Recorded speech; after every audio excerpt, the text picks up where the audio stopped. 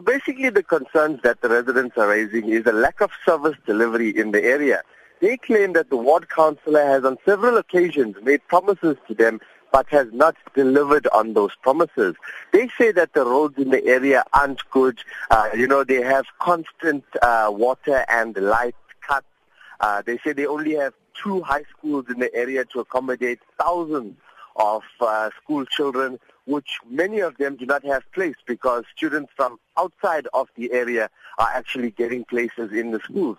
So, there are a number of service delivery issues in Reiger Park, but one of them that actually stands out is the high drug abuse in the area, which they claim police are colluding with the drug lords in the area and actually taking bribes and are being on a constant payroll to protect those drug dealers. They also claim that government isn't doing enough to actually try and rehabilitate those drug users who are severely affected here. So they claim that no rehabilitation centers have been made in this community, as well as nothing is being done by government and the top brass of the police service to actually crack down on the drug lords here in the area.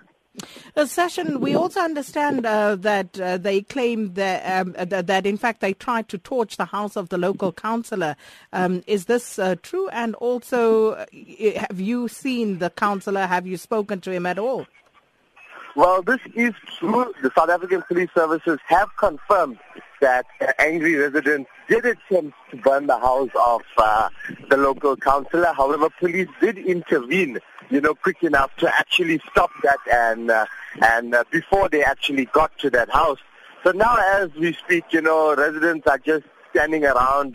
They are having a few tires burnt. A few roads are still blockaded. And I have actually tried to look for the councillor himself. However, my efforts have come to vain as he is not at home.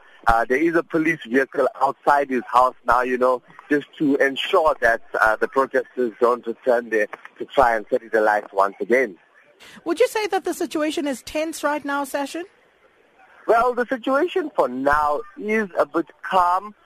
With residents loitering around and so on. However, it is still tense as there are still burning tires, rocks on the road, and also many streets still being closed off. So, the residents here say that they will continue their protest until their demands are met. So we're just going to have to wait and monitor the situation to see if it flares up once again. And just a final one, is there any schooling in the area today? Well, schools are opened in the area and schooling is going on as normal. However, I have to highlight that at the protest there are many school children loitering around.